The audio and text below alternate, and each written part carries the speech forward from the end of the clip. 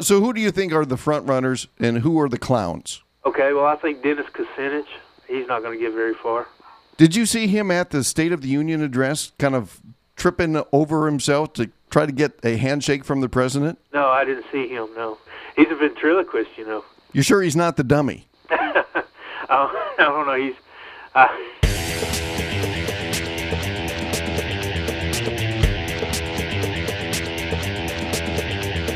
Welcome to You Are the Guest, a weekly show where you can be the guest and tell people what you and your friends and neighbors think about news, events, and issues of the day. It's part talk show, part opinion poll, part reality show, and a whole lot of fun. And it's completely dependent upon your participation as a guest. To be considered as a guest for a future show, check out the website at www.youaretheguest.com for details. Now here's your program host, Bill Grady. Greetings from the great city of Fort Dodge, Iowa, and welcome to show number 73 of You Are the Guest, the show where we talk to everyday people just like you and me about their lives and about the issues of the day. Our guest today joins us from Las Vegas, Nevada. Jeff, welcome to You Are the Guest. Thank you, Bill. Thanks for having me. Glad to be here. Jeff, can you tell our audience about yourself? Sure. Right now I'm a published author. I have 2 books out, Higgins, An American Story, and The Ballad of J.D. Higgins, and they're both political fiction tales. I have numerous short stories that I have written, and the latest one is The Devil's Caravan, which will be out on Amazon.com as a short for 49 cents pretty soon. I was the former voice of the people in Little Rock, Arkansas. I would interview different politicians on my radio program. And here I am, speaking with Bill. Now, you've got a book out, you said a fictional piece, correct? Yes, it is. Does real life mirror fiction or the other way around? Well, it's kind of hard to say because I wrote about, it's about one of America's first millionaires, and I took some of the ideas that always interested me and captivated me toward politics and some of the backdoor deals that would take place.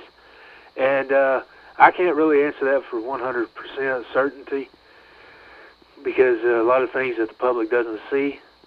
But it wouldn't surprise me if some of the things that do take place in the book, do take place in real life.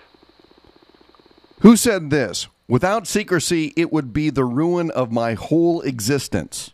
That would be the main character, J.D. Higgins, who bases his life on one big secrecy, where if he belongs to secret society after secret society, trying to hide from the IRS, who says that he owes a bogus debt that they just put on him by the IRS commissioner, which is Cal Rainey from Mississippi, which J.D. Higgins is from Mississippi too.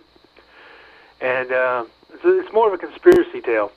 And it talks about, or the book speaks about how, things are not always what they seem, and anything can happen. And the story takes place in the 1930s. The Ballad of J.D. Higgins takes place in the 40s, and the setting there is in New Orleans. Why do you think that lawyers have a bad public image? Well, I think that one of the reasons they have such a bad public image is they're forced to defend anyone. That's part of the Constitution. Take, for example, what's the guy's name that kidnapped the 2 boys in Missouri? Yeah, his name escapes me too, but I know who you mean. Right, and now the average American says, this guy's guilty. And then they say, do not give him a lawyer. Just go ahead and lock him away. Well, that's what we want to say on first instinct, but the man is an American citizen too, and he deserves the right to an attorney. And I think the attorneys get a bad rap for actually having to defend these guys that seem indefensible.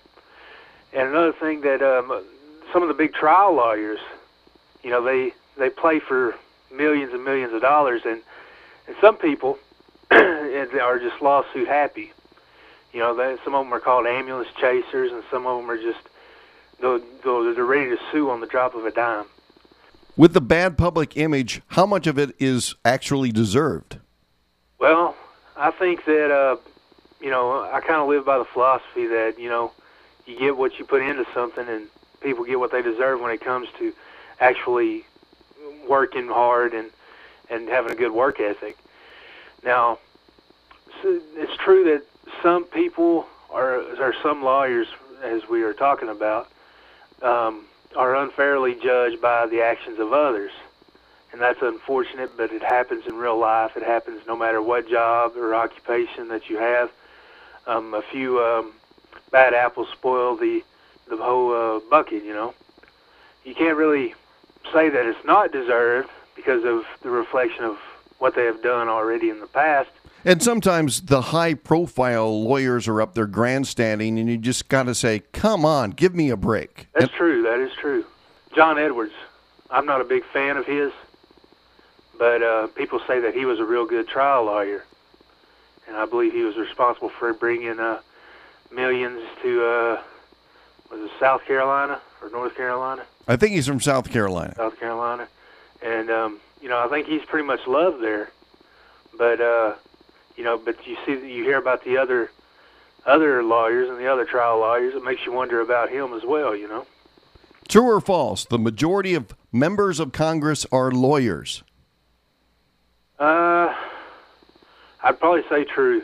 You are correct. You are correct. That is the number one profession in congressmen, and by a wide margin. So why do you think lawyers are drawn to politics? Well, it's part of the congressional lawmaking process, and that's what they do is they go in and defend the laws or defend the defendants. I think a lot of lawyers want to get involved in the actual lawmaking process. Now, my dad, he always told me that he had a problem with doctors or lawyers being congressmen or senators or anything of that nature, because he thought it belonged to the normal. I'm not saying lawyers and doctors aren't normal people, but I'm saying the average person, the average American, because laws are nowadays are not designed for the average person, because most of the times when you read these laws that have been passed, they're not written in plain English. They're written in lawyer jargon, and it's hard to actually see what they're saying because they say it in such a long-about way. And that was one of his complaints. He always said, if you're going to make laws for average people, the average person needs to know what it says. And maybe to follow up on that, because I think that's a very valid point, if we as Americans have a poor view of lawyers, then why do we overwhelmingly elect lawyers as our representatives in government? That's a good question. That's a very valid point that you raised. And it could be that that we just, even though we do not like lawyers as a nation, we know that they know what they're doing, and and it comes back. Or we trust that they know what they're doing. Yeah, right. We trust that they do. Now, not always they do or they don't, because the Mike Nifong situation down in Duke, North Carolina, that there's a lot of ethical issues there, and he's going for ethical charges. Now, I personally would not vote for someone like that for congressman or senator or even president, but a lot of people probably would, knowing that he has experience. And that's another thing about politicians. You never know who's going to get elected. One guy can come out of the dark and just say, okay, I'm running for president, and then all of a sudden in Iowa or New Hampshire or Ohio, he's he's an actual front runner. You don't know. You never can tell about actual politics, who's going to make it and who's going to fall. Is there any connection to the reasons why lawyers have a bad public image to the reason why politicians have a bad public image? It could very well be, a connection there, because, like you said, that there's more lawyers in the Congress than there are any other occupations. So I'm sure it carries over that, for an example, you cannot be a lawyer one day and all of a sudden stop being that lawyer the next day when you're elected, because a lot of the philosophies and a lot of the ideas will carry over into the other job. And that's my opinion on that. True or false? Less than 100 members of Congress are millionaires. I would probably say that is true. That is false. Oh, is it false? 160 members of Congress are millionaires. Oh, okay. 40 in the Senate and 120 in the House. Okay, well, that's still a large number, but it's not as bad as you would think when it comes to actual, as much, when you think of how much money it actually costs to run nowadays. Yeah, but a lot of those are through contributions. A lot of times they're not fronting the majority of it with their own money. That's true. That is true. So here's another true-false. True-false. Most attorneys in Congress are Republicans. I don't know. That's a hard one. I don't know. That is false. False? Yeah, the majority of the attorneys in Congress are Democrats. Okay. Just out of a kind of a quick poll, do you know who the richest member of Congress is? Let me think.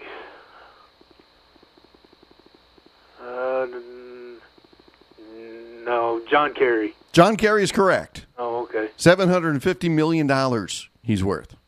Yeah, catch-up money. Yeah, that's right. Catch up and catch on money. Yeah, there you go. Hey, true or false? Being elected to Congress puts you in the category as one of the top annual earners in America.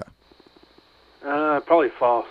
No, that's true. Oh, is it really? Yeah, you're in the top 5% in America just by getting elected to Congress. Congress, your congressional representatives make $168,000 a year. $168,000? Right. Okay. And Speaker of the House gets $215,700 a year. So that's the only one that gets a little bit more is if you're Speaker of the House. Okay. Are Americans getting their money's worth? Well, I don't know. I was watching TV probably about a month or two back, and they said that they surveyed the average American and asked them if they were satisfied with how Congress was doing. And they all, an overwhelming majority said, no, we're not satisfied. Then the next part of the survey was, do you think you could do a better job? And hands down, most of the people said, no way, I could not. So I think a lot of people, they like to argue and complain and gripe about actually what's getting done or what's being done. And there's a legitimate gripe about that. But we have to remember that they are the ones who ran, and if we feel that we can do a better job, we should take it upon ourselves to actually run and serve and try to get elected. And if we feel that an injustice is being done, we are to take it upon us to actually bring change in Washington. That's something that we don't ever need to forget. That if you think you can that you can do a better job, you need to speak up and run. Well, and I think that is a great point. And another idea, and it only takes 5 minutes a month. What I do is I have the members of Congress, for example, in Iowa, it's Tom Latham, Senator Harkin, and Senator Grassley. I've got 3 representatives on my email list. And once a month, I just send them a 5-minute note saying, here's what I hear from our neighbors in Iowa, and here's what I think, and just wanted to let you know. And if we could get more people to do that, I think that would also hold these people accountable and let them know that, number one, somebody is watching them, but also it gives them some important feedback about what people in their districts or what people in their states are really thinking about. That's correct. That reminds me, I did something similar to that, but I didn't do it every month. Back when the immigration protests were taking place, yes, American flags were actually not being flown. It was the Mexican flags. Well, I personally had a problem with that. I emailed Harry Reid. He's my senator out here, and one of the senators. And I told him how I thought about it. And that's one thing I can say about Harry Reid is if you send him an email or call his office, they'll return your call or return your email real quick. He's right on the ball about things. Jeff, do you think it's possible for these multimillionaires and wealthy members of Congress to have a true understanding of what the average American faces on a day-to-day basis? I think that it is possible, but it would be more possible, or be more likely that they do if they were actually born poor and born into poverty and then they were self-made. But now I'm not saying that people who have inherited their money or anything like that are bad people, because I'm not saying that at all. But you're just saying it's a different life experience, right? That's what I'm saying. And I think that there's some validity to that. The other thing that I will say is that, for example, let's say Hillary Clinton, somebody who did come from a middle-class background, but she wasn't a lawyer, and then she became the wife of the governor of Arkansas, and then became the first lady, and then senator. And it's been a long time since she's really lived that average American life. Right, I agree with that. And for her to remember and have empathy for, say, the average American would be like me trying to have empathy for what a high school senior goes through today, 30 years later, out of high school. Right, I understand that. That's a very valid point that you raised. Jeff, I want to get some impressions from you about some of the candidates for President of the United States. First one, Hillary Clinton. Hillary Clinton is too polarized and she'll never make it. Rudy Giuliani.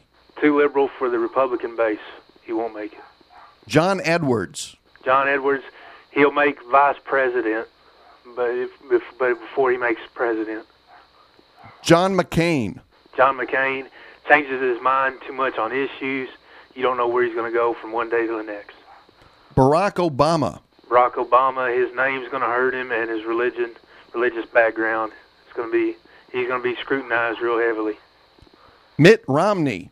Mitt Romney, I like Mitt Romney, but his religious views are going to be scrutinized as well. Bill Richardson.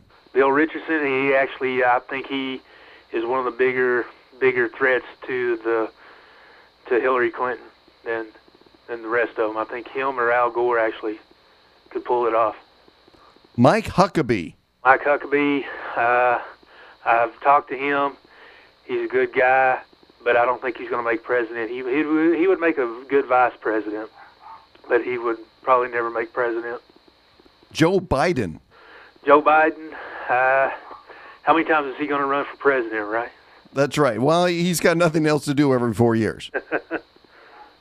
It's either that or Dancing with the Network Stars. Yeah, there you go. And the last one, Sam Brownback. Sam Brownback, he doesn't have a chance. Actually, there's really no front runners that I can actually see. It's going to, someone's actually going to have to get stuck with it, but, it's just, there's no actual people that are standing out and yelling, they're going to run away with it. And we've had a couple more that have jumped into the party, too. Right. How many of these people do you think actually have a chance, and how many people are just fooling themselves? Well, I think a lot of people are not actually, there's a few of them that have, a better chance than others. So who do you think are the front runners, and who are the clowns? Okay, well, I think Dennis Kucinich, he's not going to get very far. Did you see him at the State of the Union address kind of tripping over himself to try to get a handshake from the president? No, I didn't see him, no. Yeah, he's a first-class clown. He's the only guy that I know that can make the armchair president look good. He's a ventriloquist, Can't recall his name, but Ed Gillespie, was he the Republican chairman? Mm-hmm. Party? They were doing a comedy act in Washington, D.C., on C-SPAN, where it was a celebrity thing, and they had dummies they were holding. So Kucinich was a ventriloquist? Yeah. You sure he's not the dummy? I don't know. He looked like one of the little puppets up there with Gillespie, and but they were hilarious. I'm not a fan of Kucinich's politics, but he's a hilarious guy. He's funny, but I don't think. But he doesn't have a chance at the White House. So you've got Kucinich as one of the clowns. Who else would be one of the clowns? Christopher Dodd. And why? People don't know him outside of Connecticut. He has. They may know the name if they pay attention to the politics, but they're he just, in my opinion, he's just not going to get very far. He's not going to get very far.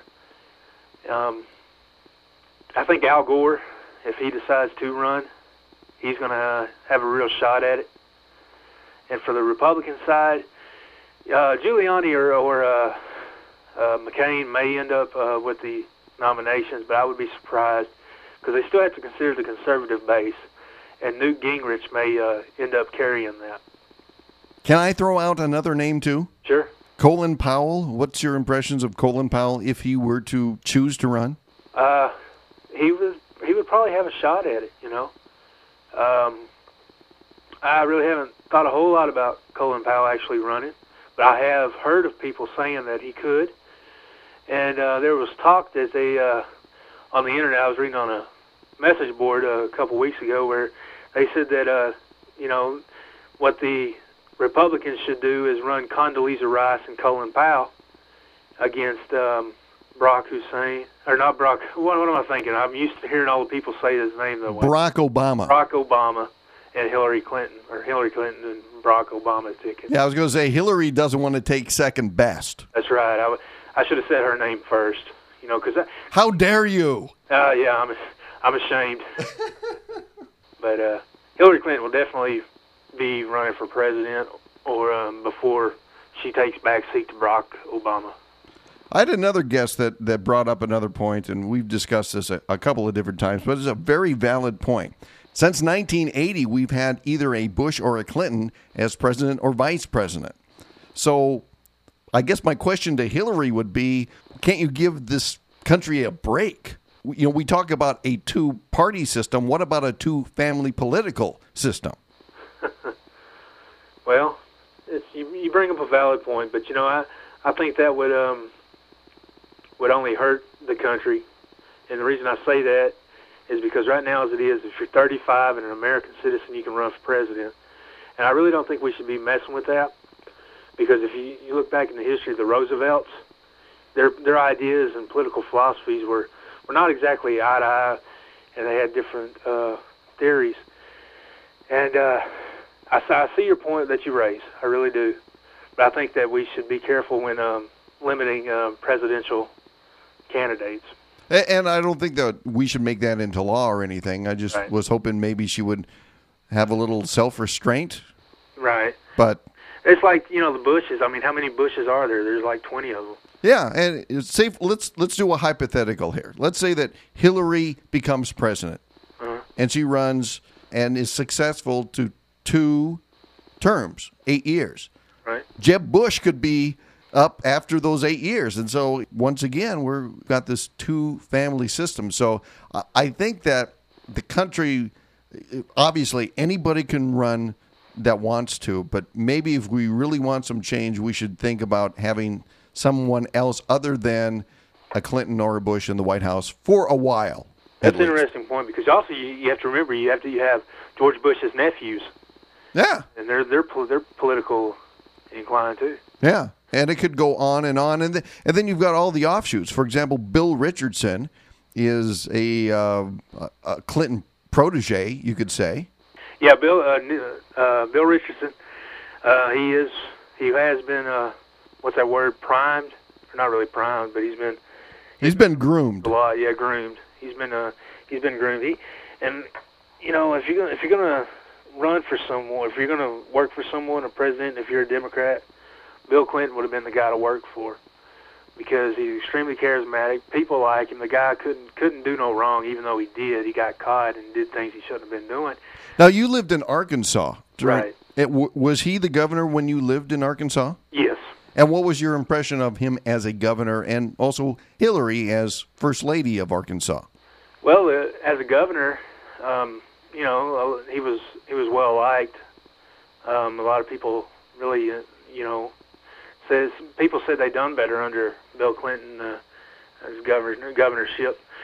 And Hillary Clinton, I really don't have much of an opinion on her as the first lady of the state. But I did notice that when he left office, a lot of governors that came after him, there was 1, 2, 3. I believe there was 2 or 3. I can't recall. That one of them, Jim Guy Tucker, he went to jail over the Whitewater deal. And he was the governor of Arkansas, and it all happened after Bill Clinton left. Now, people say that Bill Clinton did things while he was governor. I haven't seen actual proof that he did. But even if he did, or if he didn't, the fact remains is that people were going to jail after he left office, and there was no pardon or anything like that. So it kind of makes me wonder what was actually going on. Bill Clinton handed out a lot of pardons, but not to those guys. No. Some of them got them, and some of them did not. So it must have been something personal. Is that going to come back to bite Hillary? Well, that's one thing that she has to keep in mind is, she's carrying a lot of his skeletons, and a lot of his baggage. And Hillary, she has baggage of her own as well. And like what? Well, there's things, and I really hate to say because it's just rumor and hearsay. There's a judge in Arkansas that supposedly committed suicide. Well, there was talk that the Clintons had this done. And some of the more right wing end of the party, they're going to go after that. Yeah, that seems a little extreme. Right, but people are just going to go after that. Anything that they can do and smear, and that's what they do is they smear. And another thing is like Hillary Clinton and the Newt Gingrich, if they actually run off against each other, that's going to be the dirtiest campaign of all time. Oh, I think the Democrats, whoever is left standing after that bloodbath, some of them aren't going to have political careers left. Right. I think she is going to go after them with tooth and nail, and one of two things can happen is that she will destroy a couple of the candidates' political careers completely, but to do so, she may lose the big war because the general electorate is going to see her as being big and mean because look at what she did to destroy all these Democrats. Right. And is that somebody we really want as our president? Well, personally, I'm not a fan of Hillary Clinton, but if she's able to pull it off, then she deserves congratulatory measures and a round of applause. But I just don't agree with her politics. I have a friend in New York who lives in New York. He's a writer. He said that he'll vote for Hillary Clinton the day that he finds out where she actually did something for New York as a senator. He said he's looked and he cannot find anything that she's actually done. Why do you think New Yorkers love Hillary Clinton? Well, because she could have gone back to Arkansas, correct, and run as a senator there. She could have, but she probably burnt too many bridges, and because she actually wasn't she from Chicago? She was originally from Chicago, and then Bill and her obviously were in Arkansas, and she could have went anywhere, and she chose New York, and maybe it could have been the population, more of a population, an actual get more credibility as a senator because you have more people, and that answer would make the best sense to me. Jeff, it's time to play Ask Bill 3, and this is where I'm going to turn the microphone over to you, and you get to ask me 3 questions about anything, so fire away. All right, what do you think about the illegal immigration issue? What should we do with the borders? Well, I think we need to secure the borders, and I also think that we need to take a look at what we can do to assimilate the population, either good or bad, into the American way of life. Okay. What do you think? What do I think? Well, I think that we have to do something with the borders. We have to secure them first and foremost, and then we'd go from there. And it would be a shame to just amnestize everyone in. But on the same token, I'm able to see that something has to be done. But we should not trample over the people who have came here legally and did the paperwork and file and everything, because they deserve to be here first because they actually did it the legal way and the American way, which is follow the laws. Now, it is true a long time ago people actually came here and left. People came and left on their own free will, just came and go as they pleased. But times have changed. The laws have changed, and part of being a good American is actually following the laws and obeying the laws of the land. So if the laws are actually come here legally, then that's what we should do. And that's not just one-sided. That's actually me going into Mexico too. I need to actually follow the laws and do what I'm asked to do if I want to go to Mexico or Canada or Germany or wherever. That's my opinion. And it's a very complicated situation because of the fact that you've got some citizens that are legal citizens because they've been born here, right, but their parents are illegal immigrants. And so I feel for those families, and especially with the prospect of saying, well, your children can stay, but your parents have to go. It's a very, very complicated situation. But I agree, we've got to shut down the borders, and if nothing else, say nobody else can come in for a while until we get this settled. Ready for your next question? Absolutely. Okay. What do you see Congress doing? Do you actually think they're going to get anything done with the Republicans and the Democrats in there, or is it just going to be another standstill? It's just a big song and dance. It is something that goes like, we're against what you stand for, and you're wrong. And the next side's going to say, well, look at them, they're picking on us, and they're not offering any solutions. And then at the end of the conversation, they're going to look at each other and say, shall we meet same time next week? Yep, works good for me. Okay, bye. Yeah. And it's just this constant song and dance. I had an interesting conversation with a guest a couple weeks ago, and this was after the interview. And he asked me, why don't they just go after Bush? Why don't they just go after him and impeach him and get him out of office? And it's like, because they don't want to kill him. They want him around for a reason. Right. And they also don't want the tables turned on them if there's a Democratic president out there. So that's true. Your opinion on that? Well, kind of touch on the impeachment issue. Rosie O'Donnell said the other day that she wants Bush to be impeached. Well, has she forgotten that Dick Cheney will take over when he leaves? And I don't think she's going to like him at all. And one of the things that could be going on, or the Republicans could put to their agenda, is to actually try to make the Democrats anger the American public with their stance on the Iraq War by not funding the troops, which is a smart move politically by the Republicans, but because the Democrats are going to feel that they have to fund the troops or be seen as unpatriotic. So it's catch-22 for the Democrats. And like for the Republicans, it's a smart move. But also on the same token, the Democrats are not going to let that just rest. The Democrats are going to come after the Republicans hard. They're going to come after the president like they've been doing. And it's a game.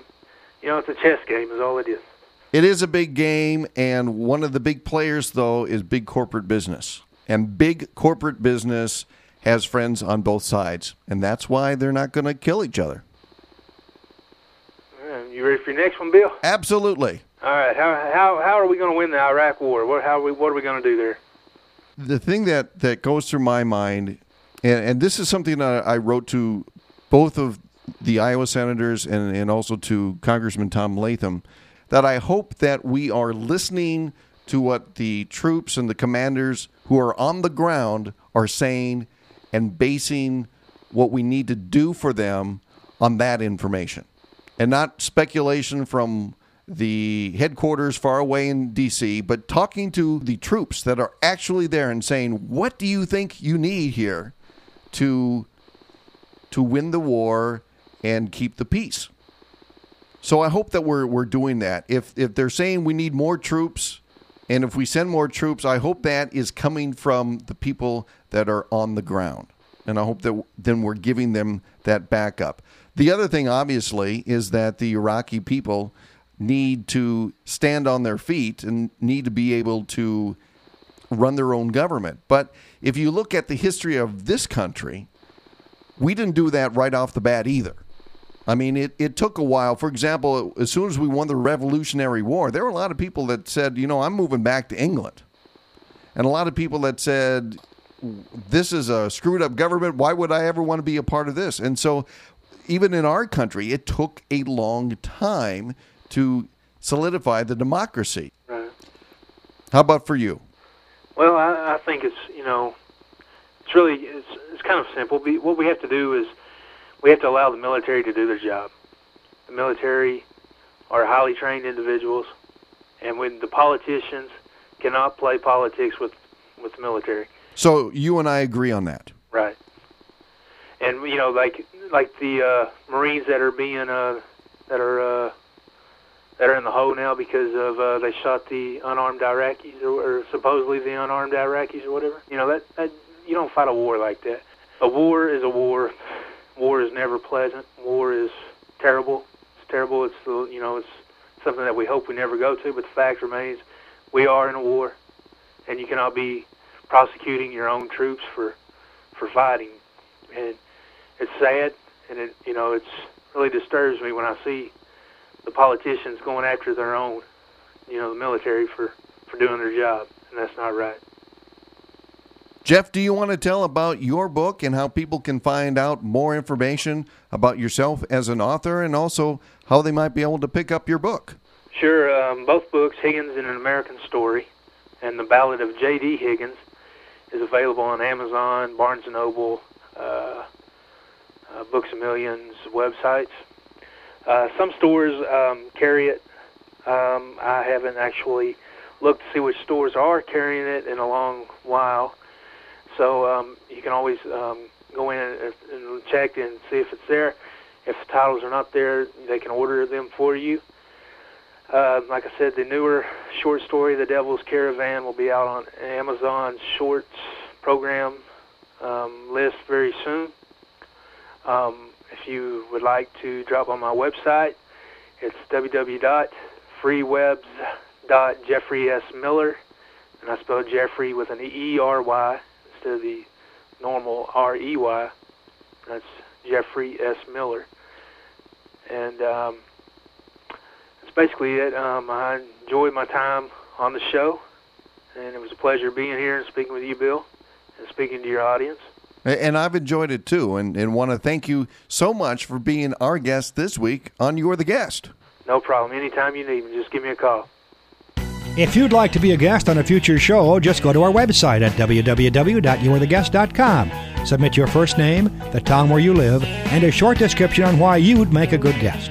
There is no charge for being a guest, and you'll have the opportunity to share what you think and how the news and events from today affect your life. The show's producers will contact you by email if you're chosen for a future show. Remember that you can listen to the show every day at Coolcast Radio. And of course, we always appreciate your subscriptions at iTunes and Yahoo Podcasts. That concludes this week's edition of You Are the Guest from the great city of Fort Dodge, Iowa. I'm Bill Grady. Thanks for listening.